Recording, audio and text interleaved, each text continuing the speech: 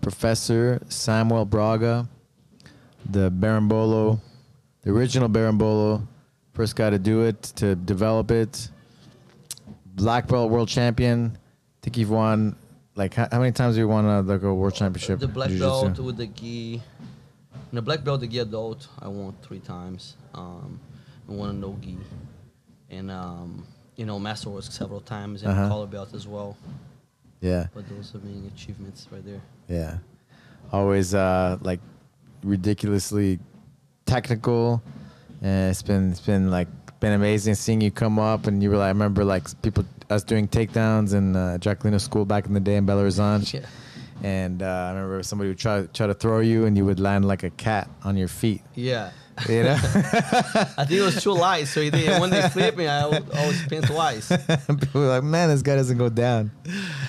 And you always had to like compensate, right? Because of the weight. Yeah. You're always a lighter weight. You did the rooster weight, right? Yes, I did the rooster weight for the Rooster longest weight. time. Yeah, the lightest weight, in jiu-jitsu.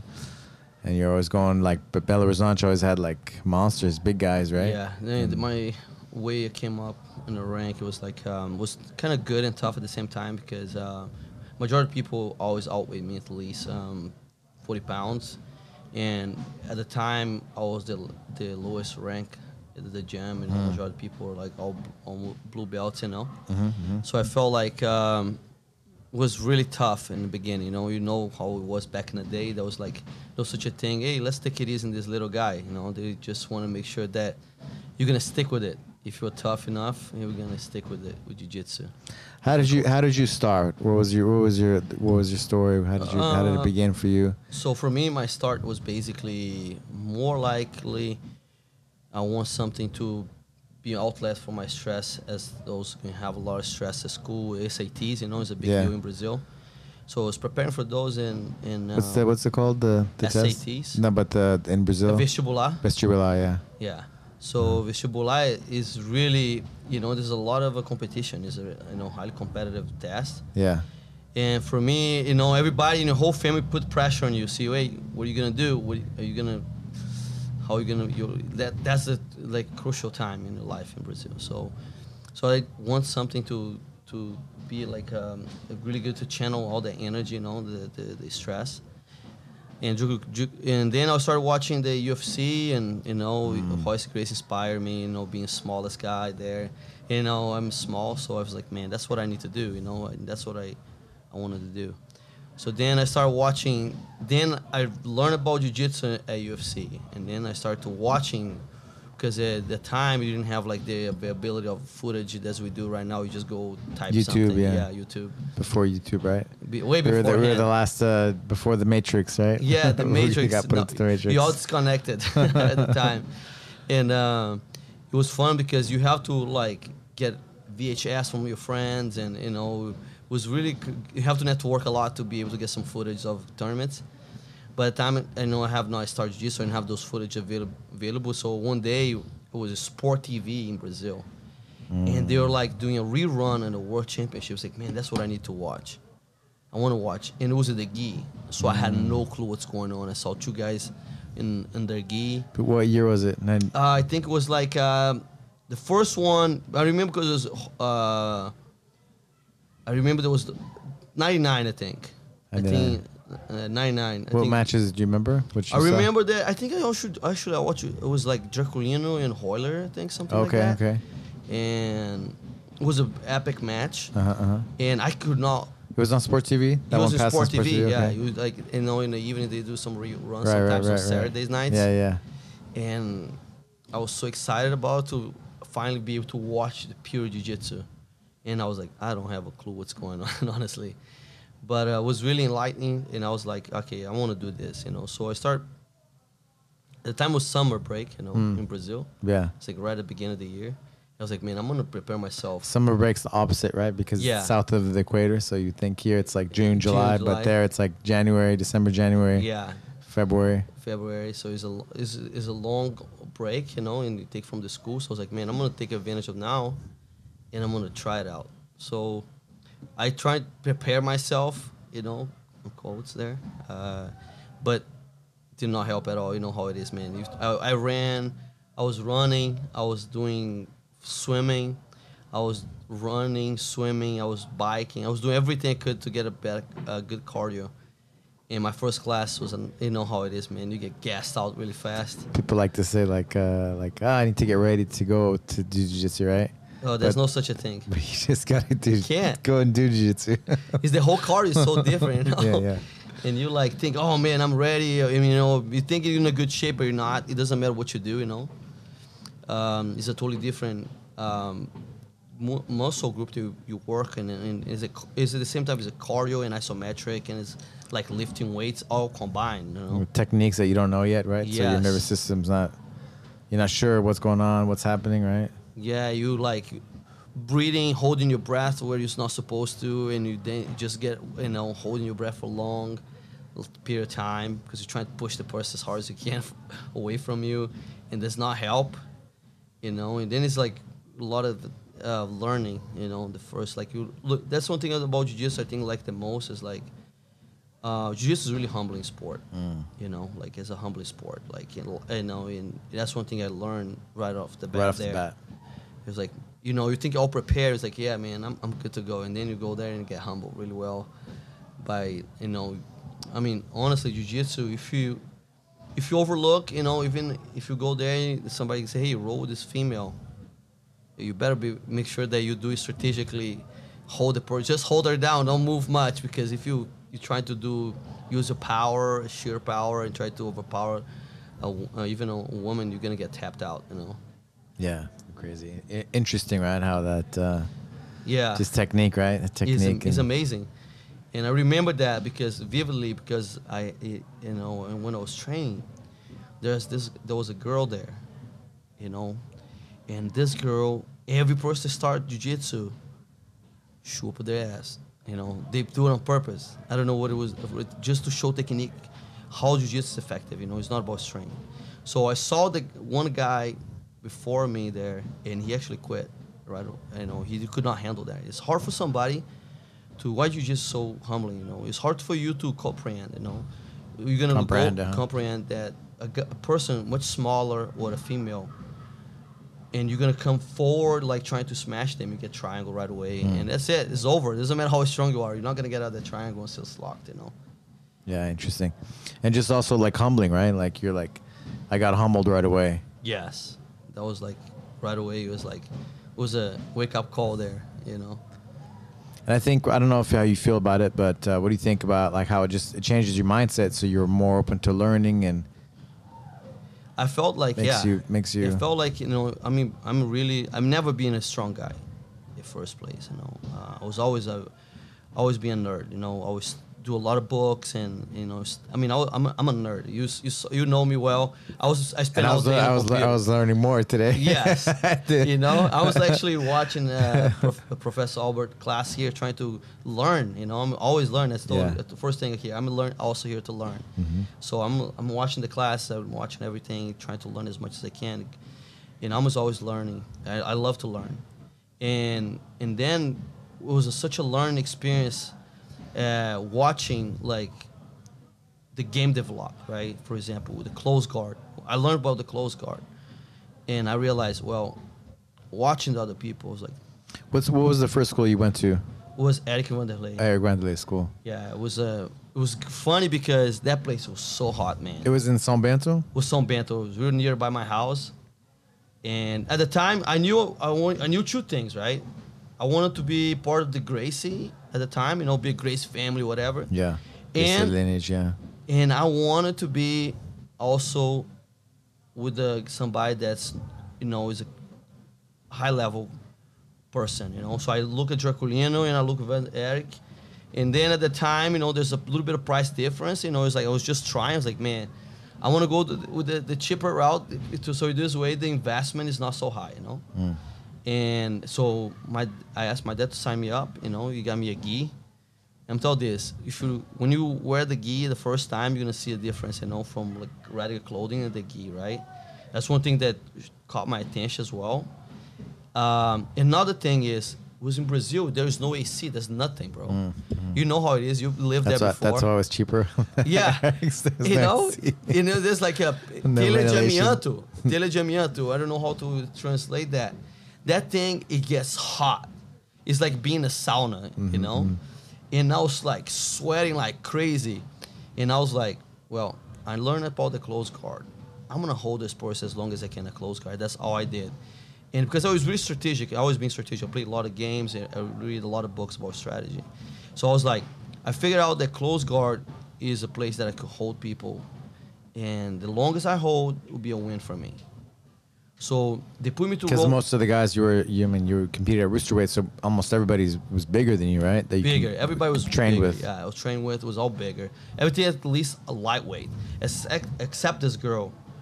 She was also heavy, but like not as heavy as the guys. I believe that she was like pound wise. I think she was 155. You know, she was like a big girl. You know, for female, 155 is actually a strong girl. And all of the time I was 115. So I know. How old were you at the time? I was like 17. 17. Yeah, 16, 17. And I felt like I didn't have no, as far as advantages physically, I had no physical attribute that could. So you used your brains. You used like strategy, so that's tactics. all I did. That's all I did. You know, I held them and I brought them to my chest, breaking the posture. That's all I did. So I held her in my guard for the longest as I could, and I watched like UFC, you know, give you like a little bit idea. So I shoot for a triangle, go back, shoot for a triangle. That's the only thing I knew, you know, watching Royce Grace. You know, my brother and I would like watch a lot of the UFC, review the tapes. You know, and the only thing I knew was the triangle, because watching UFC and grappling my brother a little bit, because you wanted to join it. So he was like, man, you have to be ready, man. You know, so anyhow, didn't help much, but at least give you like a general idea what I had to do there. What the guard was, how what the you guard feels. was, and that's what I did. You talk about strategy. You like to read a lot of strategy tactic books and things like that. What are some books? What are some, you know? I think like the books things? like that everybody should be. There's 3 books in I think my life changed a lot after I read them. One is 5 Rings from Musashi Miyamoto Musashi. One is Art of War. Sun Tzu. Yeah, Sun Tzu. Another one is How to Influence People, right? How to Influence People, Dale Carnegie, and make friends. How to win friends and influence people by Dale Carnegie. Dale Carnegie. That's one of the books that I think that I would probably read it again tonight, honestly, when I'm a bit chilling here, because I think those 3 books are essential for someone to be like, you know, to be kind of successful and take the right approach, you know. I think I heard the Art of War. They used to make the Harvard Business School read the Art of War. Yeah. The Sun Tzu. What is some? There was I remember like there was give clear commands. If you give clear commands to like the soldier, and they disobey, if the general gives clear commands to the soldier, and they don't follow the directions, that you kill the soldier, right? But if the general didn't give clear commands, then you cut the general's head off, right? Head off, yes. So, so I look at it like you're in, whoever's in the leadership position, and myself included, right? That's on me, right? I didn't give clear directions. I wasn't clear. That's on me. That's my fault, right? And taking responsibility. Yeah. And there's so many principles. Are there some other ones that kind of, that off the top of your head that you? There's the thing about jiu-jitsu that took me the most is how the general has to be like really adapt, right? And then what I'm saying by that is that I have to adapt to the circumstance. So my jiu-jitsu, I think, is really fluid and not trying to force things. So I try to adapt to the circumstance. Whether my majority of my opponents are stronger, they try to impose their will, and I try to be fluidly adapt and to be able to attack at the time. And I'm always like the one thing is like this is really important about that is somebody for example the thunder. Think about I read a lot in Portuguese, so it's basically everybody can hear the thunder. Hear the thunder. Yes, because it's loud, right? So there's no wind in that, right? Because everybody can hear thunder. So when you say you attack, if you attack like the thunder, everybody can foresee your attack. You're telegraphing it. You're telegraphing. So the thing is for them is to be like, I forgot the right words, but it's to be really smooth. Essentially translating to the jiu-jitsu, your attack should be never expected by your opponent. Mm-hmm. When they at least expect, you attack. And that's what I'm trying to do with my jiu-jitsu. Sometimes I get really fluid in my defense, and the guy comes really strong. When they come really strong to smash or get my guard, that's when I attack. Yeah, you surprise them with. Yeah. You're expecting that, and you're already. Yeah. a few Especially with steps the ahead. wrestlers, like one thing that a strategy that I use this one a good example. Like I have a lot of wrestlers, right? And if I sit up, now if I'm doing no gi with the wrestler, if I sit up, right, and they know I'm in position of attack, so they will not engage my guard. Because you live now, and you've been living in Tennessee for how many years now? 12 years. 12 years, yeah. Yeah. So a lot of wrestlers, a lot of right. Yeah, you have wrestlers, you have like a lot of big people there too. Like when I came to Country. some country boys there, they're like farm fed, they're strong. Breastfed, yeah.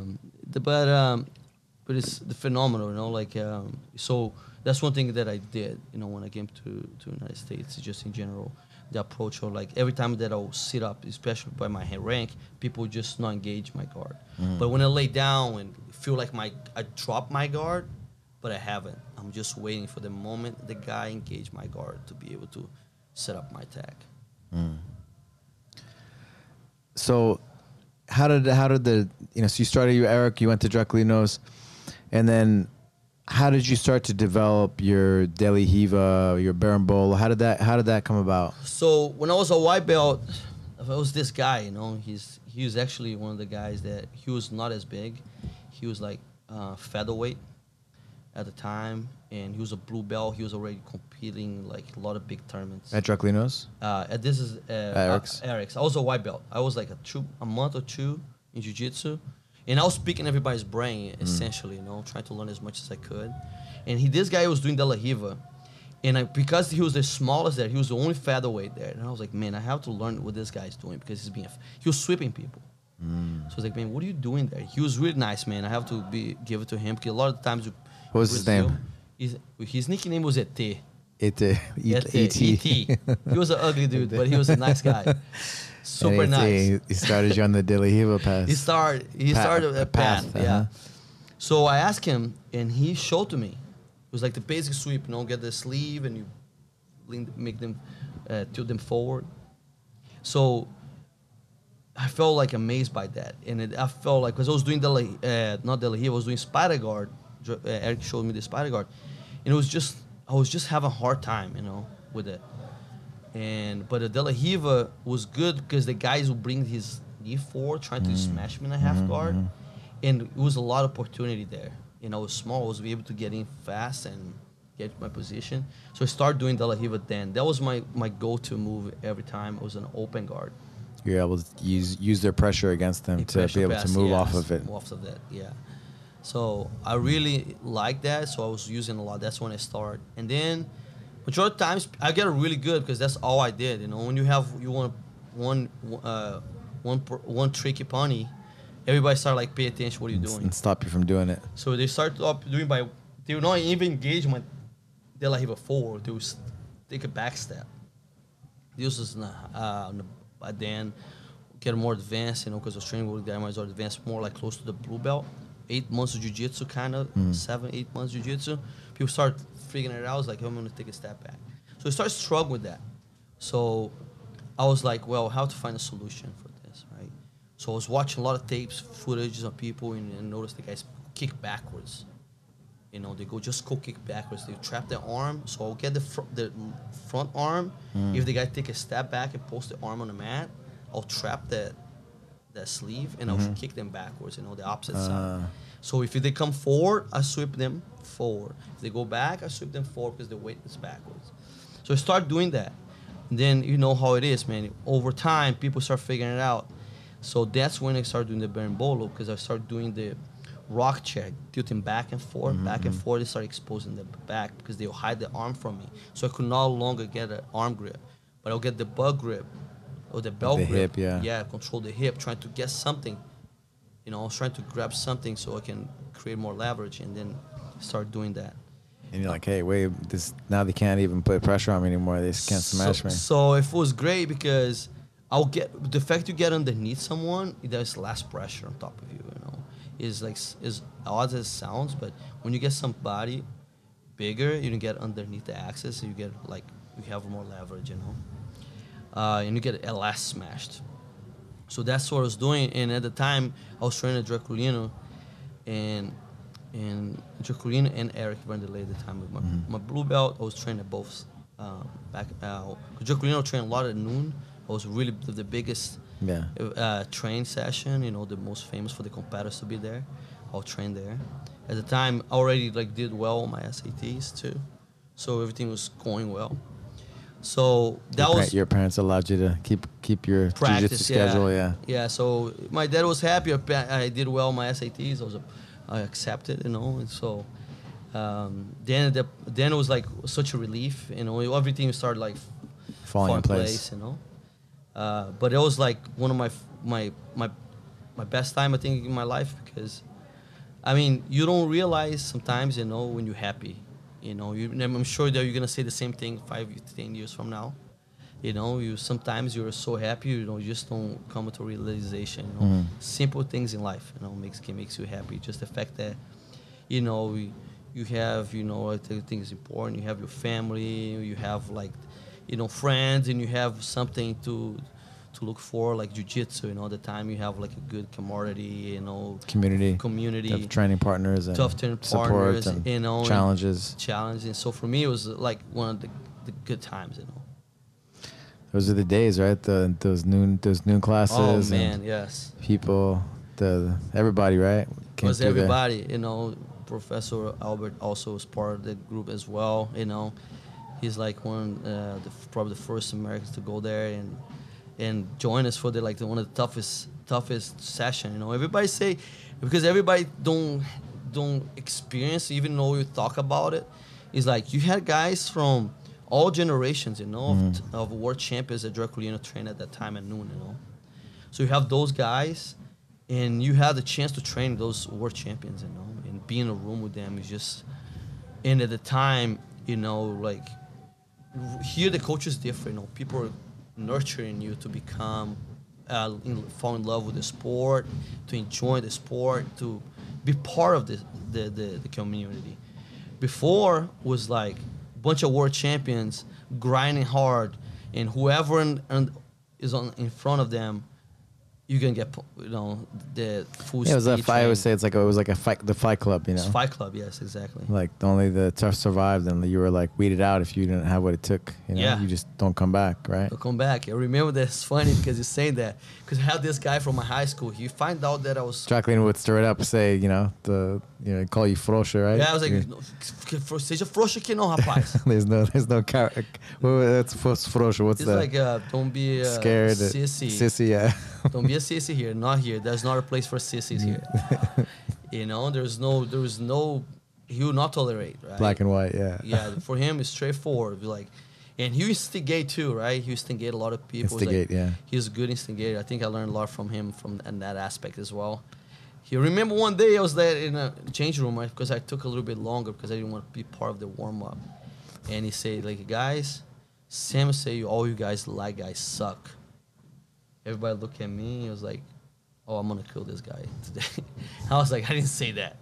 I was like, I didn't say that. I was like, well, be a man and own it. And I was like, I didn't say it. You know, he instigate things like that all the time too, you know. But it was part of the challenge. You came in late, so it made you seem like you thought you were better than everybody. Yeah, kind of the idea. So he's already, you know, instigating everybody to go after. He's playing some Art of War with you. Yeah, he did. He did it many times, and I think I'm thankful for that because it made me tough. You know, because I mean, you know, the environment there. If you don't have the certain type of energy or you don't have a type of personality, you not last. You know, I was just talking about. Remind me here about my friend from high school. He realized, oh, Sam is training jiu-jitsu, so he went there to train with us. He was like at the time he was like, you know, in my high school he was like a more like you know, the popular kid, strong, you know, had all the qualities to be the most popular. He was a really popular kid in high school. So in there I was like, man, I'm gonna go there and smash Sam. He thinks he's tough and he's taught jiu-jitsu.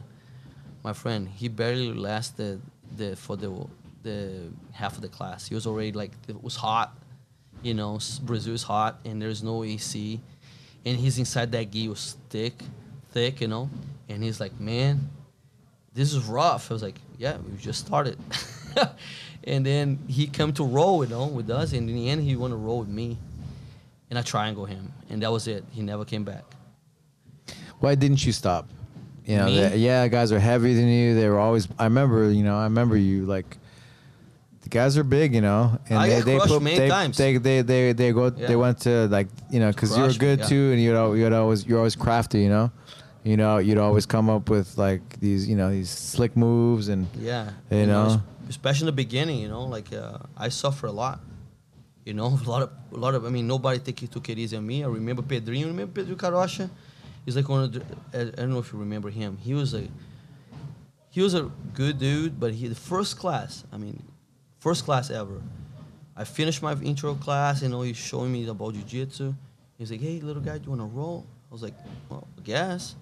So I roll him. He whooped me so bad, armbar like me too many times, and I finally told him like, "I don't think that I'm helping you jiu-jitsu here, or you're helping me here because I'm just based length and armbar, left and right. You come bullfight me. At the time, I have no guard. I have no clue. So you bullfight me, knee on belly, armbar me. Like, I don't know how many times.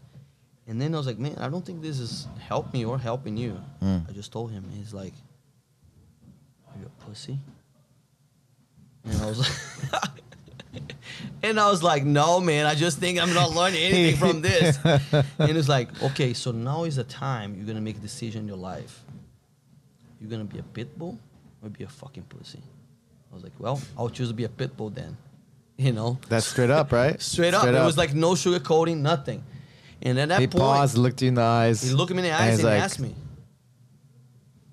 And that was a defining moment. Defining moment. And then my mom said, my arms are so sore. Because I tried to push him, and I don't know. Imagine you're 150 pounds. Try to push somebody that's 170 pounds. No, for sure. Blue I belt, remember. Nationals. He was going to nationals already, and I felt like, man, I cannot do anything. And then when I got home, I was so sore already. I mean, I think I burned myself out so bad. Then I was like, I'm not feeling good. I told my mom, I'm not feeling good. You trained so hard, you felt like you had the flu. Yeah, my immune systems dropped. I was like, man, I'm gonna get sick. And my arms are like, I went to take a shower. I could barely turn the faucet. And I was like, Jesus, man, it was rough. And my mom said, why are you doing this to you? To yourself, To yourself, you know? And I was like, well, Mom, I'm gonna have to keep it going. Because they asked me if I was going to stay or not. And I said I'm going to stay, so I'm going to have to stay. I mean, when I win, maybe there is a possibility because I'm going to finish winning. I mean, they cannot say anything, but not at this point in time, I cannot quit, I told her. And every day, she asked me, why you still doing this to yourself?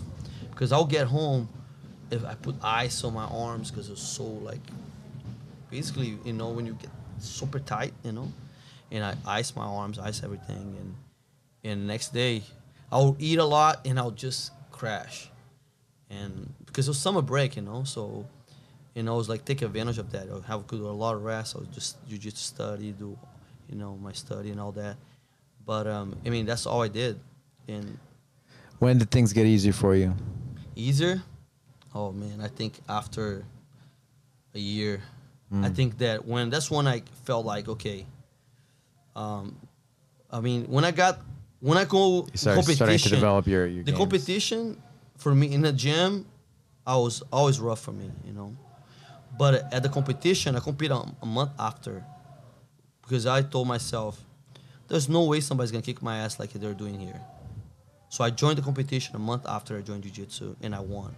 That's when everybody started paying attention to me because everybody before. Yeah, you were winning everything, huh? I was like, just who's this guy? You know, here, what he's doing here? You know what I'm saying? Because nobody like, and that's the reality. You know, in jiu-jitsu, it's just like it's a jungle. You know, if you're a predator or a prey, there's no such a thing. Especially back in the day, you know. So you're a prey. Everybody's just eating you alive. Nobody pay attention to you until you start, you know, hunting your own meal, you get stronger, and take somebody, have to beat somebody in the pack. It's just basically like I look at my dogs, I have a pack of dogs. When I look at them, I was like, that's jiu-jitsu right there. They're always fighting for that, who's gonna be the alpha. So my alpha doesn't even not have to do anything. He just look at them, and they know their place. The other ones, they always fight for the hierarchy. It's interesting though, right? Because you're a rooster weight, right? You compete at rooster weight, and everybody's bigger than you. To be alpha, I mean, that's the power of jiu-jitsu, right? Yeah, the It's alpha. like it's the people that are paying attention to you. Like, how does that? I remember that too. It's like it's not doesn't really match, right? No. How like your eyes? Like, how is that even possible? The things like I tell people all the time. There's a famous quote. It's not the size of the dog. It's the fighting size of the dog that matters. And I felt that was for me. It was just exact what happened because I'll get myself, whooped by the same person. For I don't know how long. I remember Draculino, I'll pick the guy that beat me the worst. And in the time it was Ivanzinho, Ivanzinho, cara de véi. And Sampaio, yeah. Yeah, Sampaio. He beat me. And he was really nice to me because he rode me for like hours. He stayed there rode me. And he whooped me, but I didn't care. He thought it was funny. He would laugh about it, And some other people, of course. But I'll pick the guys that beat me the most. And I'll go over and over and train with them. I never... Draculino one time he thought it was like disrespectful because one day he put me to somebody that's not as tough. And I was like, Draculino, I didn't come over here to train. You get easy train. Don't waste my time. What would you say to somebody that? Well, it depends on what the person's goal is, right? But for you, it was to become the best, right? That was your goal. Yes, for sure. At the beginning, I already told the guys. It was funny because a month of jiu-jitsu, or less than a month, I invite all my friends to come watch the fights at my house. I think Rickson was fighting at the time, and he fought. You watch it, and then it was in the morning. I think it was Saturday morning because he was in Japan. So it was like Pride days, huh? Pride days, and so then after that, I was like, hey guys, I have some jiu-jitsu tape here. If you guys want to stick around and watch. And they're like, okay, let's watch. So we're watching the finals of World Championship. I think it was the 2000 at the time. Okay. And we were there just talking, and I was like, man, I want to be there one day. I want to be a world champion. I want to be there. I want to be like in front of everybody, fighting for the world championship title. You visualized and you set the goal in your head. Yes. You knew what you wanted. I knew what I wanted, and I told them, I'm going to do this. Everybody started laughing at me, mocking me. I was like, man, you cannot even beat me in the gym. You're gonna be world champs. Like, I don't care, man. I have to do it. I feel like I can do it. So, in many times, when I'll be going, because if I was home resting, if I was not home resting or studying, I'll definitely be at the gym. And my brother will mock me all the time. He'll be like, what are you doing, man? What are you doing? You just go there? Because he trained too, but he's like, man, you just do jiu-jitsu. You just hug man all the time. You mock me, I was like, I'm not world champ, be like world champion yet. So you just watch me leave in the house and train jiu-jitsu. Even like carnival, weekends, Because in Brazil, carnival, it's like a week of people partying, drinking, and doing whatever all day long, every day. Yeah, I never go. I didn't go. I was like always focused. Like, man, I'm always seen as opportunity to get ahead of my peers. In my competition. Where do you think that the drive comes from? Like we spoke a little bit about your parents and stuff. Like, where do you think that comes from? Like, as a kid. I don't know. I think like I'm always being a person that visualized things and wanted to be certain. I always want to be a world champion, and I came to the United States. I want to have a gym and a family, so forth. I get really into a goal, but I think like the drive itself. I think I'm from my dad. My dad was like was a hero to me. My dad came from being poverty. Poverty, Yeah, he was super poor, and he became successful. And he didn't He was works with the IRS, right? Yeah, he works at Brazilian IRS as an auditor. Yeah. You know, to be that in Brazil is really hard, you know, because you go through a test, and this test have thousand people that is trying to get your position, you know. So he did it, you know, in a time. I remember that my dad told all the time the story. My dad had like 2 undergrads and 1 master's, you know, and my mom's family was successful, and my dad was really poor, and they'll make fun of him. It's like, man, you study a lot, you do all this, you're still poor. What are you doing? And he just quiet and grinded, you know. He kept quiet and grinded. Use that maybe as motivation, Motivation, you know. And then he became auditor from the IRS, and then the first thing they said that, well, now you're set for life. You know, because once you get to a government job in Brazil, you know, like especially like you go to a task like that, like an auditor or a judge, whatever might be a federal job you get, you're set. You know. You're set. Going back to technique. What are some tips you have? You've been teaching Berimbolo now for many years, yeah. Yeah. So, what are some tips for somebody that doesn't play invert like Berimbolo things? You know, what are some tips for them to get going? Some concepts, maybe. I believe that. I mean, if you believe and you want it to do certain thing, you can do it. You know, bottom line, it doesn't matter what body type you have. Because I mean, my body type is not the best for the open guard. Everybody say, you know, you have to play half guard, but I did not let that stop me. Okay. So once you put that in mind that you want it and you practice enough, right? You have the baby bolo. You know, baby bolo, you don't need to necessarily go inverted. You can go, I mean, because now my back is so tight, I just do majority of the time baby bolo and crab ride. I don't go so much of on the inversion. So you still be able to be really successful with the back takes from baby bolos. You know, you can knock the guy down, come to a top position, then re-roll, which is not going to put stress on your back or on your neck, whatever. You should not roll on your neck also. And the most important thing is jiu-jitsu about control, right? If you think about it, the grips and everything you do in jiu-jitsu to acquire control over your opponent. When you control their hips, right? So I'm set up my grips to apply control on you so I can control you better. Then I want my ultimate control is going to be your hip. So when I go to De La Riva and I get my hooks in, I want to try to control your hip. So when I connect my hand, get the butt grip, bring you near my hip, what I'm trying to accomplish is ability to control your hip. Once I control your hip and you connect to my hip, and my chest connect to your back, now I have your back. That's essentially what you're doing to take their back. And De La Riva is also momentarily you use a transition between your open guard to the back take, you know. And then the Berimbolo is just to catalyze that back take. Because, you know, it's so successful, to be so successful with that because everybody does it, you know. Yeah. You know, I remember going to the Abu Dhabi Pro, like, I don't know what year it was, maybe like 20, when I actually went to Abu Dhabi, 20, maybe 10, something like that, and the Mendes brothers and all those guys were inverting, right? And even against the guy Big Mac, you know, the super heavyweight guy. I forgot who went against Rafael him. Rafael Mendes, yeah, that match. He did a helicopter sweep, yeah. Yeah, and I remember like, man, that's a lot of pressure on the back, you know. Yes. I wasn't thinking like that, but now I think about I still remember that because there's just like so much pressure on the back.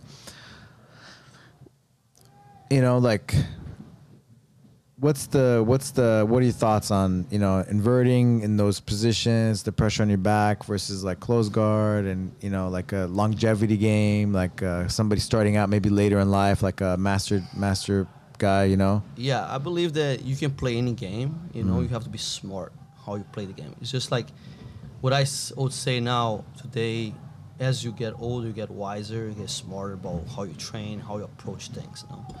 So, you know, there's sometimes the competitiveness and excitement about certain things are going to take you to be a little bit more like reckless about some techniques, but you always have to think about the longevity, just like you're talking about.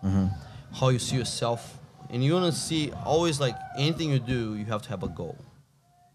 So when you go to a gym, you say, what is the ultimate goal? Okay, I want to be a black belt. I want to be able to have like a healthy lifestyle.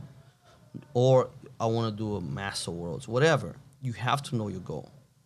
Then knowing your goal, is just give a direction where you want to go.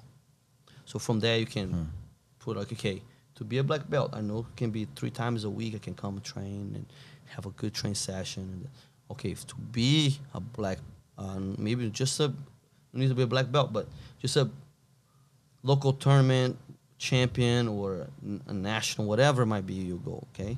Then you have to put more time. Because anything jiu-jitsu taught me is like this. You want to be good at something, put time.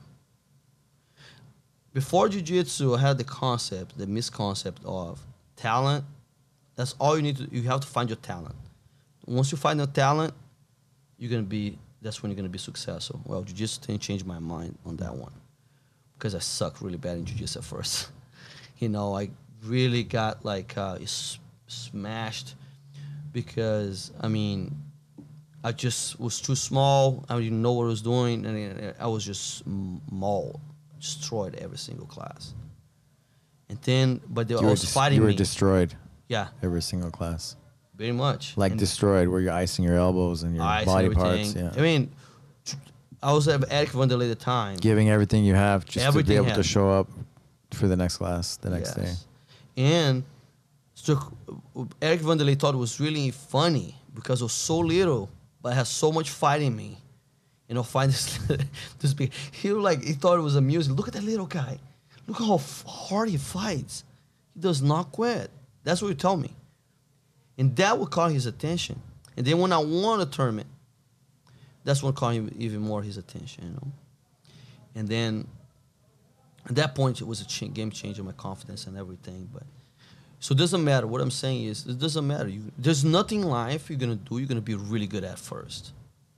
You have to be persistent, You have to love enough, be passionate about it, and want it bad enough. How bad you want something, that's how you're going to be successful at anything. Set your goal, right, like you said, and stick with it. Yes. Be persistent. Be persistent. Stay the course. Yeah, exactly. When your story too, when you tell people, oh yeah, when nobody believed in much of Brazilian jiu-jitsu, you went there to Brazil. If here in America, this good life, everybody wants to come to America. You go to Brazil, and you go there, in this place that's crazy, like a bunch of maniacs trying to kill each other. It's not for everybody, man. It's not for everybody, Wondering what am I doing here, right? Yeah, what I'm doing here. I'm regressing, I'm in first world country, all these possibilities. I'm going to Brazil. But, it is still about your determination, I set my goals. I set a goal. I know I want it to be the best, and that's where I had to go. Exactly. And I stayed true to it, right? Stayed the course. Exactly, and that told a lot about you, So, I tell people that a lot of things in life people can do, but it takes a special type of person to do jiu-jitsu, and stick with it. Because you know this, you run a school, how many people come by to your door and how many stick with it? Mm-hmm. You can try and motivate them. This because when you teach, you're not only teaching technique, but you're motivating people. You're trying to inspire them. You're trying to make them excited about jiu-jitsu. And you call them, you send them a message, hey man, I miss you. How is everything going? You do everything, but it is not in them. What are they going to do? They're going to be, no, this is not for me, right? Our job as a coach, to everybody think, oh man, be a coach jiu-jitsu, that's pretty easy. You've been doing it for the longest time. Yeah, you want to do your best. We do our best, right? But it's their choice, right? Exactly. It's their choice, right? If they want to keep going, but that's why we do our part, but we can't make them show up, right, for the next class. Exactly. Mm-hmm. So how did you come to the U.S.? Because I remember us hanging out. The last time we really got to hang out was when you came when I was training MMA at the Team Quest. Yeah. And I'm not sure when it was, but you came and you ended up staying for a little bit longer. Maybe you came for a tournament. Yeah, I stayed a little bit longer. And you stayed. You ended up going with me over there. Yeah. And then Ryan Parson, who was like, the MMA manager, right? Yeah, that guy was so funny. He was trying to recruit you to fight, right? To fight. in Japan, because at the time, right, there weren't that many opportunities. Yeah, there's just a lot of In jiu-jitsu now, there's so many professional events. You can make money. We have social media, right? It was a lot different back then, right? Yes. We didn't really have like phones. We didn't have ways to or to communicate, and market ourselves, right? Sell our product, you know? Right. No, you. So I don't know if you remember this. I remember because we would come to Brazil. So we were talking like in a change room. It's like, and I was asking questions. We were talking in the changing room. Yeah, and it's like, in the change room, it was like in Brazil it's different because we had the sauna and this is going on, and people basically, that's what you're going to get mad sometimes. Sometimes you're getting ready for the class and then you just start chatting with your friend and then you just like lose track of time, right? So I was chatting with you, if you don't remember this, and you're talking about, hey man, I have school, the school is doing well. I was like, man, my dream is going to the United States. And he was like, man, if you want to go there, man, you're welcome to come. I didn't have the visa yet. But we were talking about it, and I was like, man, I would love to go there and spend a couple months, man, just learning. Man, I don't remember. You came to New Mexico. Yeah. You came to New Mexico right before I moved. Yeah. So, and I was like, that's because, I mean, for me, I was like, man, I even told you, like, man, I don't even care if you pay me or not because I just want to learn about, because all is like, even in Brazil, Jacuelino is like a odd card, for example, to be professional. Brazil is everything is like, people are not as professional. Now it's getting better because people like basically mimic what they're doing here in the U.S., In the U.S. But we were just saying how we were lucky how Jacuelino, right? He was always a professional, back in the day, right? Back in the day, in the Fight Club days. Oh, showed up, clean gi, right? Yes. The way he carried himself. Super professional, And at the time, I remember that was one of the reasons that never told him this, but like that's one thing that actually brought me to train with him, because at the time, it was like I felt like the instructors were there; they were phenomenal. Eric Van Der was phenomenal, but there was no punctuality. Even after a certain point, Jacuelino left. I went there was no punctuality, man. And I was like, Jacuelino was like, noon, okay, you talk for 5-10 minutes and we start training. We start the class at noon. And that for me was like what I needed, because I had to go to school and everything. So I need my structure, everything structured properly. So that's one thing. Plus the hard training, beyond that. So there's a lot of things. And I knew all was like extremely professional. He was really good businessman. And I was like, man. You go ow. They call it ow. Like ow. Yeah. Ow. They don't say the L like they say like a U. Yeah. Ow. That was how everybody called you at the time, right? And like the dogs, they bark, right? Yeah. Woof, woof, but they say ow, right? So ow. Yeah. Everybody said ow, Crane. So everybody's like, man, so I knew it because I heard. I was like, man, I have to learn. About that. Because I wanted to know how to, for one day I want to have a gym. If I go to I say I want to be professional. I want to be like. So anyhow, that's one thing that led me was to have a contact. Of course, we know you help each other, And when you went to Team Quest and everything, it was a great experience. It was funny because I remember, if you don't know if you remember, but I think you had a sinus and I got a sinus too. Sinus infection? Sinus infection. Okay.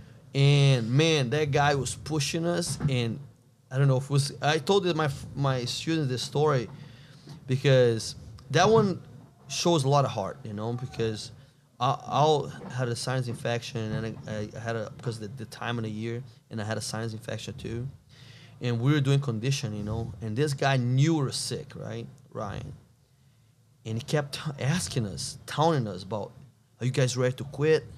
And that pissed me off so bad, and I think pissed you off too, because you get change your whole, like your eyes change, your expression change, and he kept asking us that. He kept telling us like, "Are you guys ready to quit? I know you guys are tired and sick." And that I remember that it's kind of nasty to say, but I have like a lot of like a lot of stuff in my nose, phlegm, phlegm, and I was like, I'm gonna just blow my shirt, took my shirt off, so I'm gonna F quitting, man. Stop fucking me asking this shit. I got so upset. So I'll go as long as you want me to. Because remember they had this Aerodyne bikes? Yeah, pain.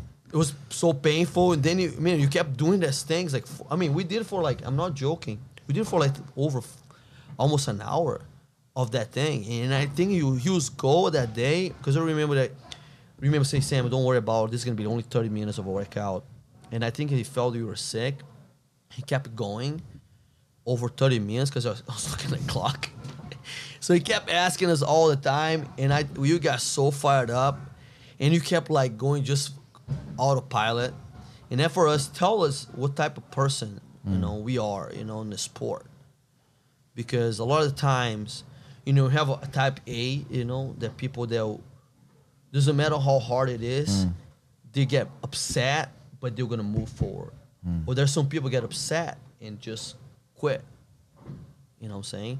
And that day, I knew that we established, like a bond there, because we both were like not feeling good, and that guy kept pushing us to see how far we can go. And then then he actually said, "Okay, guys, it's time." I don't know if you remember that. Yeah, it's all blurry. What I remember is that he was trying to recruit you, because in those days the UFC didn't even have like the lightweight divisions. Yes.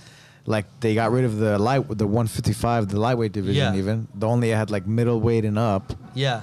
And you were like, man, you were like the lightest weight. 135. Yeah, maybe, right? Yeah. And so he was like, yeah, because you were doing pretty good, right? Considering, But he was trying to recruit you to go to fight in Japan, right? Yeah.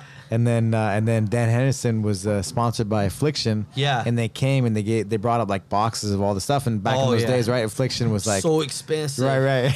Yeah, man, I got a bunch of stuff. You got a whole suitcase of stuff. I was like, man, I just remembered that, I wore that thing forever. I think those things. Every time I saw you for years after, you had like Affliction stuff on. Hey, I could tell those things could actually chase me around too, because I already wore them so many times.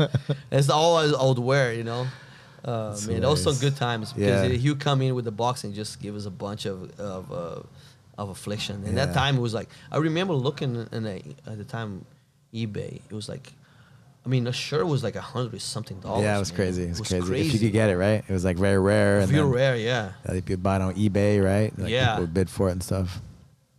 I remember my son was like, I don't know, maybe like a year and a half, something like that, That was awesome. That's crazy. That's cool, man. This time goes by so fast, man. And then where did you go after that? So was that your first time in the U.S.? Yeah, so I ended up going back, for a short period of time, because and then going back to Palmdale, I went there to Palmdale, yeah. Okay. With Kazaka. Oh, no way. Oh, yeah, dude. Oh, that's right. I remember that. So Kazaka, Draculino said, hey, man, go to Kazaka. And it was crazy because Kazaka was a phenomenal guy, but he has a good heart. But, he's a little bit off also, and I remember that it was like we were training, and you finished training, Bomba was there, and it's like, and then Bomba went and laughed, and then I was like, man, I want to go home for Christmas. I was like, man, I want to go home for Christmas. Like, no, you can't.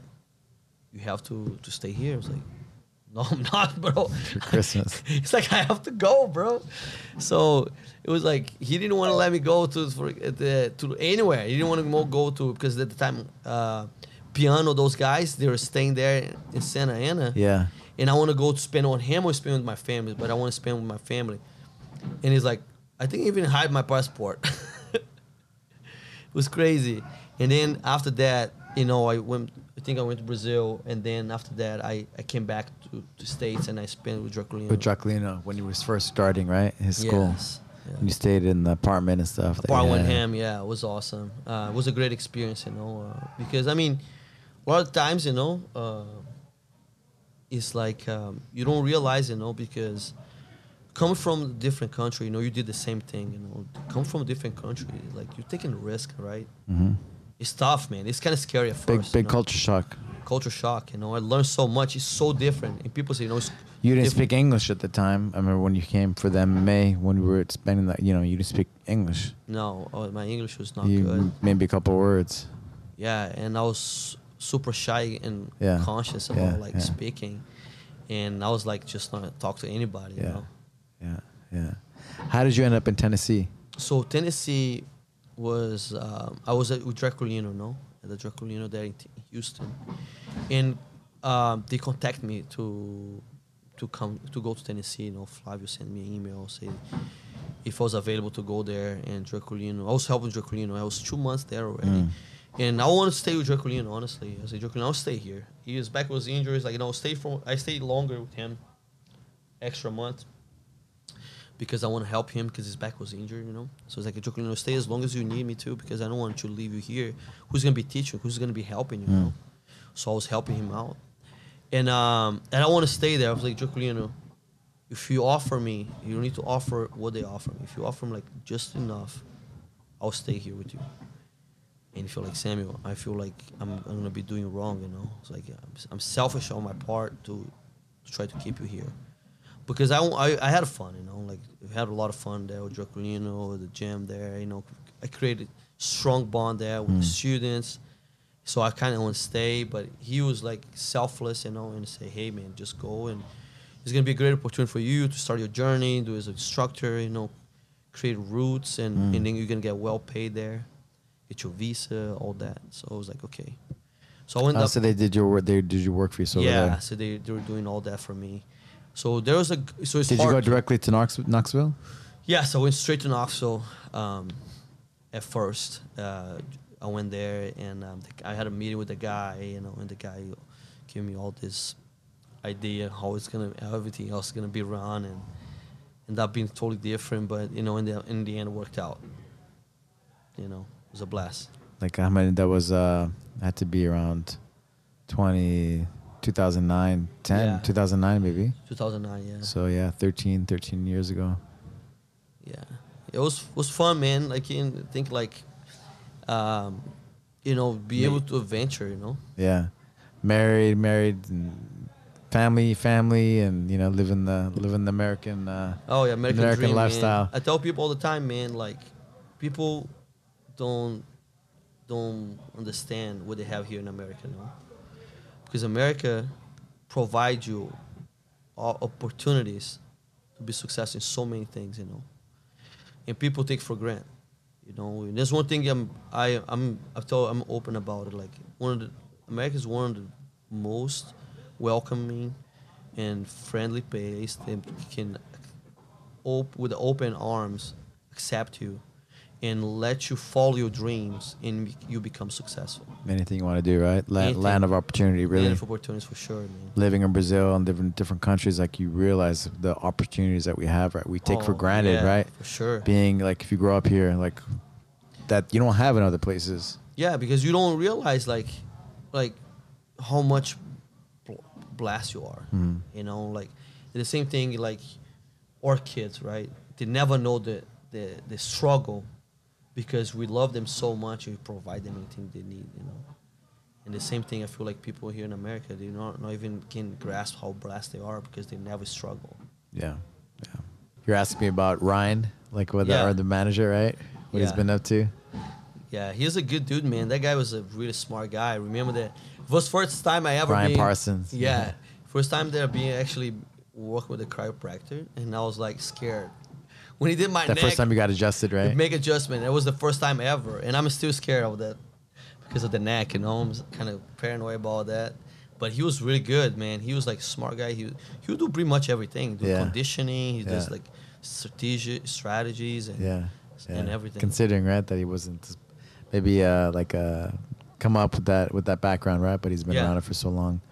Yeah, he was he managed a lot of guys to the UFC, and Mola Wall, like a lot of the guys, he managed them for a lot of years, and I think that's awesome. I think he maybe just became over it, and he has his kids, right? I saw his daughter doing gymnastics, and he's focused on running the family. Yeah, I think so. I'm not sure. I haven't speaking. I need to reach out to him and say hello. Yeah. I see what he's up to. But last time I heard, he was just staying busy with his family. That's important, man. Yeah. But he did a lot. I stayed at his house, right? He really took care of a lot of us. Oh yeah. Made it possible. I remember I went all in. He allowed me to stay at his house Monday through Wednesday. On Thursday, I remember that. Thursday afternoon, I would think I drive home. stayed there. Yeah, you stayed with me. Exactly, you stayed with him. Yeah. And then he came back to my house on the weekend. Yeah, I So you remember made that. you spent the week with me and my routine, right? Yeah, you stay there, and it was like it was go. Training and recovering, right? Recovering, Eating and eating. training again. Studying, yeah, it was right? fun. Yeah, it was a lot of fun. You know, Yeah. you spend the whole week there. Yeah. MMA, just which is everything, right? It's pretty much everything. That's the toughest part, you know. I tell the guys, man, like, you already have a really good background, you know, and you have like skills, you know. And nowadays, I think people have the misconception a little bit. He thinks that MMA is a martial art, you know. It's a mixed martial arts. They have that misconception, you know, that. And there's so much to, like, you know, remember that I myself, you know, was like learned so much, and I'm a black belt jiu-jitsu already and everything, and I feel like, my gosh, imagine if I have to learn everything. It's different, right? Even the jiu-jitsu, right, with the gloves, it changes It's things, so right? different. So you have to relearn. Yeah. So yeah. you're learning so much, you know. Yeah, it was cool. It was a cool experience to just spend the time together there. Yeah, and I remember that he came to me. He's like, "Man, you do MMA?" He's like, "No, man, I just came here to roll." Remember that? Yeah. He's no, I'm just rolling. He's like, I'm just gonna roll with Al after, and he's like, no, you're doing that class. You're I was training like, with us. You're here. You're gonna train, and I was like, I'm just doing. And we jiu-jitsu. trained the whole week, yeah. And then the whole week, it was like I got myself into it. Yeah, man, good times. Man, you mentioned that you just to switch a little bit, like you were into your crypto and stuff, right? Yeah, I love it. Yeah, you're always studying and trying to learn and improve, Yeah. and NFTs and things like that. You want to talk a little bit about it? Yeah. So the past, like, I'm a person that when I get myself into something, I get really deep into it, you know. So last year, I mean, I've been doing crypto for the longest time, you know. I'm not gonna necessarily say the date and everything, but it's been doing for a long time. But then now, lately, I've been doing more in like a little bit of NFTs and so forth. You know, there's a lot of stuff in the network. Just trying to understand because it grows so much, the whole network. Because it's like, a friend of mine told me like this, Samuel, you have to be careful to crypto. I was like, why? It's like, remember the 2000s, the boom, the internet, and a lot of companies went under. And I was like, that stick in my head. I was like, okay, I have to study this. I have to study this because I don't want to get myself in a position there, like, you know, invest all this time and whatever, you know, you have invested in it, and you see collapse, you know. So I was like, okay. So I spent, I've been like really deep into it, like understand whole in and outs, not completely, but really good idea. There's in and outs of each network. There's a lot of networks out there. For over a year, you know, and since then I've been understanding because I want to understand. Because once you understand, I've seen a lot of people on Reddit, you know, and I just ask myself on Reddit because there's a lot of people they're like ignorant and they don't necessarily understand the subject, and they Just hearsay their opinions, right? they just give their opinions, and I was like reading them. I was like this is not insightful. So I want to get really into it. I want to trade. I want to do everything. So I ended up doing it like for a good period of time. So I got like into like all the, like the mainnet, the BNB, and all the Polygon, also so forth. There's so many out there, Tezos, and there's a lot of networks out there. So I want to understand, because once you understand that, they understand you like it's a biosystem. You know? Like, it's not something that a lot of people think. Oh, it's just like stocks and it can collapse. You have to have a deep understanding, like anything. If you so, a lot of people are afraid of it because they don't understand completely the network. And I was reading today. Actually, I don't actually reply much to the Reddit, and I told these guys, listen, please understand the subject before spitting out things. You guys don't even understand the concepts, the main concepts, the finance, the economics, you know, the basic foundations of economics. So if you don't understand the basic foundation of economics, you cannot give your opinion about speculating the prices and things collapse. Everybody's an expert, right? Yeah, everybody's an expert. I'm not expert, but I try to understand the point that I'm not gonna go under. You know, you say go. You know, I don't want to have like, for example, a lot of people like, oh man, I have 2 Bitcoins, for example, and I'm holding to it, and then the other guy, man, you're gonna just crash it. I was like, not necessarily, right? Because you have to understand the whole. I mean, I watched like a lot of documentaries, and I trade every single coin because I wanted to understand the speed, understand the also about The speed of the transaction. the speed of the transaction How fa- of the on the chain. For example, if you send a coin to someone, how long? How long it takes. So I was telling you about the the Phantom block, the Yes. chain. It's like the fastest one. Yes. So just on that, like, that has. And also the gas fee, for example. Right, it's super cheap too on Super Phantom. cheap. So you want to look at those, and you want to see this. Those things are really the key, because if you have, like, for example, now that's why the Ethereum is merging, and they're gonna merge now because they want to make it, like, of course, eco-friendly.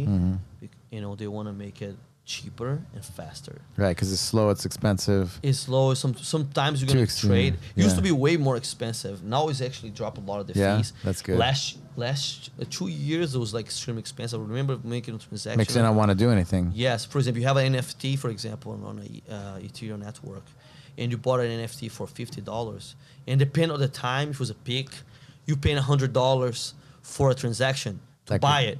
The thing that costs $20 or $25, you're paying $100 to. It's just a fee. Yeah. So the gas fee. So you do art, you're showing me like you Yes. started doing jewelry during the pandemic, right? Because you're Yeah. like, but it's so you talk about the NFTs, like you do art, you create your own NFTs. Yeah, you can create your own NFTs. Today's pretty easy. So you want to do. Now a lot of people do the apes because it's kind of famous. Everybody go there, do digital apes, which is pretty simple. You have a lot of programs, like applications that can. It's not hard, and then you go to a network. You choose a network, whatever you want. It can be like Phantom, for example, if they have support for NFTs. So you mint them, and then you put them on the network, and then you start selling on whatever might be the call say bidding platform, with the call that bidding auction. platform, auction, yeah. We can auction that.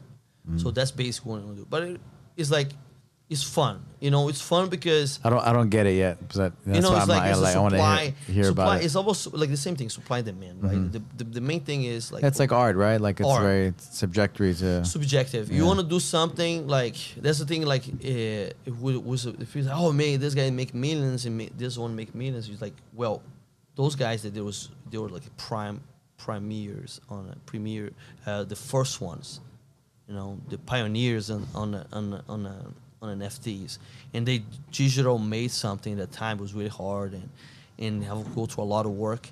And those first arts, the collection, because they're first ones, and they call the genesis art of the NFTs. The birth, So that's when it started. So that's why it's worth so much. Like a lot of people are like, okay, I'm gonna get this NFT here. It was just made today. If he was a great artist, because some of the art, like, it's like terrible, right? yeah, because the art itself is not that great. Right. You know what I mean? There's like, you see a monkey with pixels. That's basically what it is. So it's just the value of as a collector. Because you were the first one. That's why they bid some. I think some of them sold for 150 ethers or something like that. It's crazy. It's insane, right? So that's why the value is in that. But there's a lot of good artists. I mean, you can allow your gallery. That's where people get really excited, because you can have your own gallery.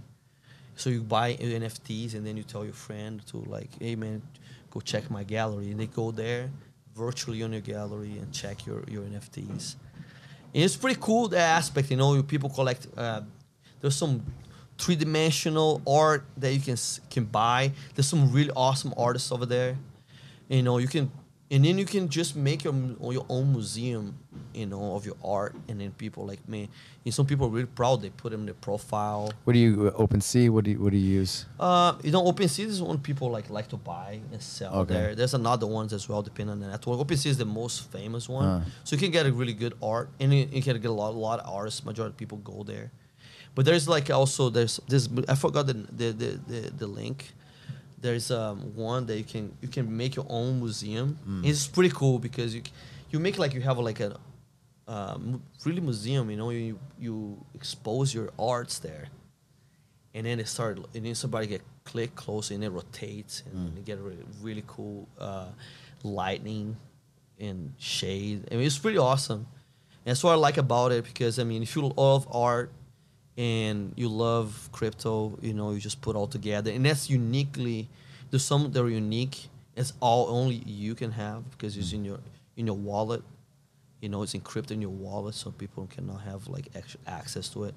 So anything you bought in the chain, once you have in your wallet, The belongs to you. metaverse, right? You were saying Is we're the it last is generation, metaverse. last generation that is. was outside of the matrix. You're gonna be even more submerged to the matrix. I have a theory here, you know, I'm gonna throw out there, but just to let you guys know, the corona virus or COVID was basically a test, right?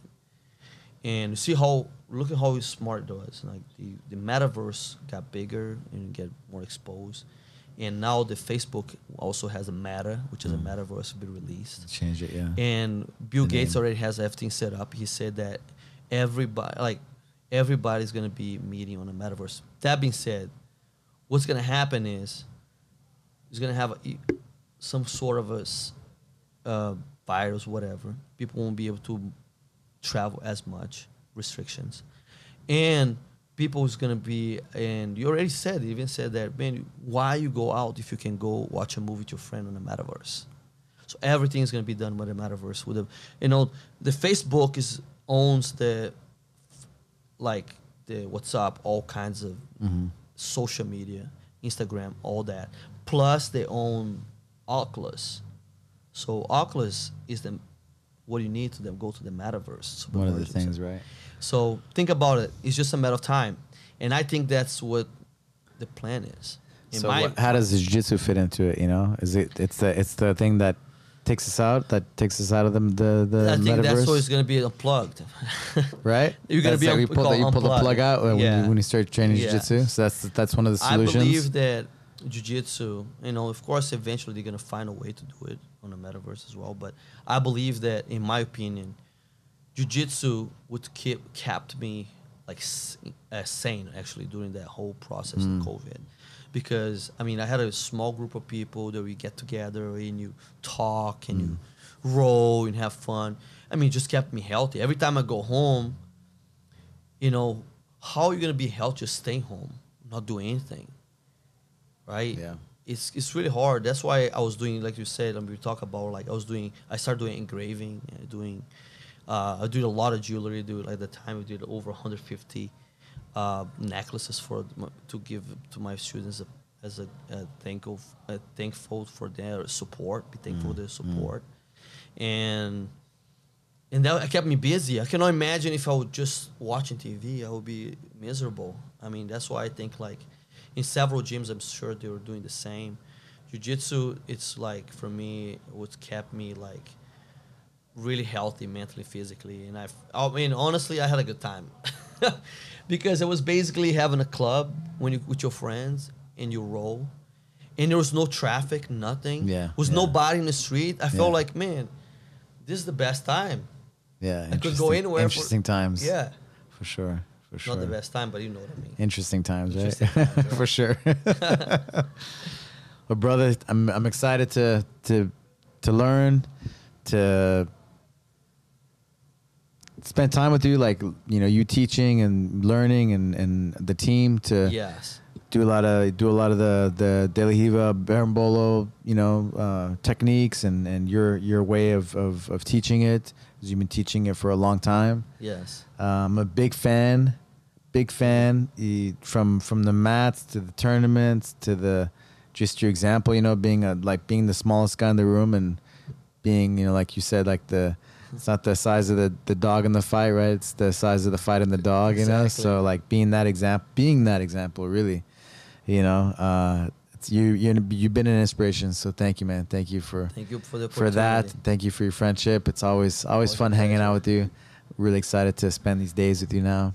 Yeah, for sure. I know you forever. You'll always, in BH where your professor is settle, or the team, and I always seeing Al, black belt at the time. I was a blue purple belt, and watch them roll, fierce, it's because I don't want to say this, but at the time you always have a misconcept, and I was like, man, this gringo is fucking tough as hell, man. Jesus Christ, you come bring the fight. He was like a dog, he was like a pit bull, You know, he comes so hard. And I think that took my attention the most about Al, you guys don't know this, but his feet are like hands. He can grip with those feet. That's when it caught my attention. I was watching him rolling. I was like, Jesus, man, that guy can make grip with his feet, man. It's insane. You know, he's really good at crucifix and all that. You know, it's like that's why like I always watch him. You know, learn from him as well. And he taught me a lot. You know, because I always on and off the mats.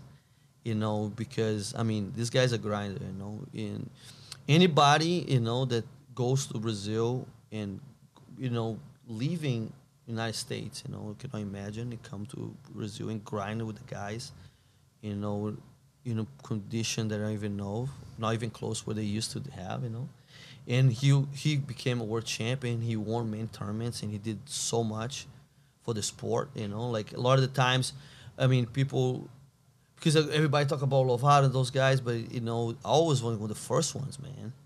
And he was like, you can look at this gi here. You should like take a picture of the gi, the old school gi, the American flag representing, Jacqueline team. Yeah, BH. BH, represent America. Yeah. Like is people don't realize, and they should like give you what you deserve, man, the recognition, and your inspiration on the business and every aspect, brother. Thank you, brother. Thank you. Os.